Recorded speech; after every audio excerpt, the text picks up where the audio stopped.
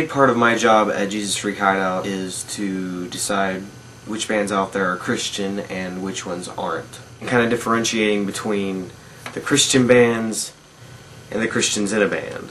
What makes a band appropriate for our site? I don't know. That's taboo, and so I let Josh decide that.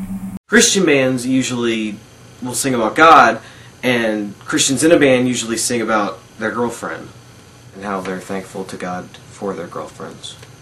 It's tough stuff trying to, decide. Sometimes it's a little cryptic, Like I'm reviewing this new Relient K record, and there's a song on it called I Need You. Who's you? Please, Matt Thiessen, next time just call the song I Need My Girlfriend or I Need God.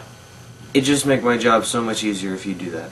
We really have to be careful about making enemies. We make a lot pretty often. Gosh, I remember when it was up for question whether or not Petra was a Christian band. That was rough. We fought about that a long time. I mean, don't think I'm, questioning whether Relient K is a Christian band or not. Because I'm not. Okay, I'm 90% sure about them. Are we a Christian website?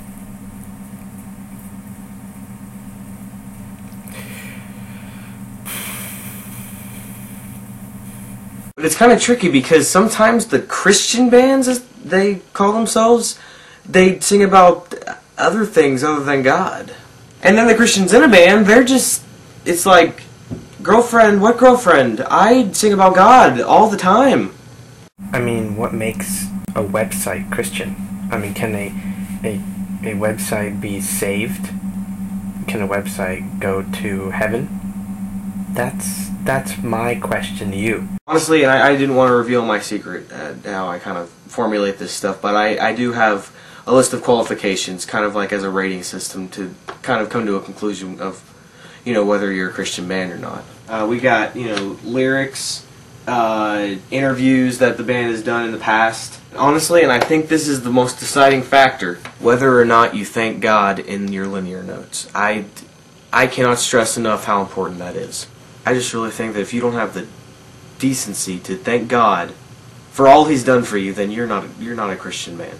I really think it's just random. He just randomly picks artists that he thinks are Christian.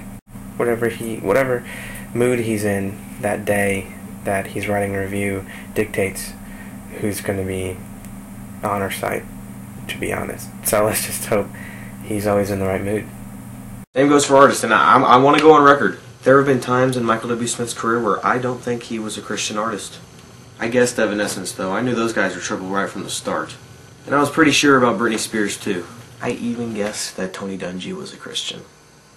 So...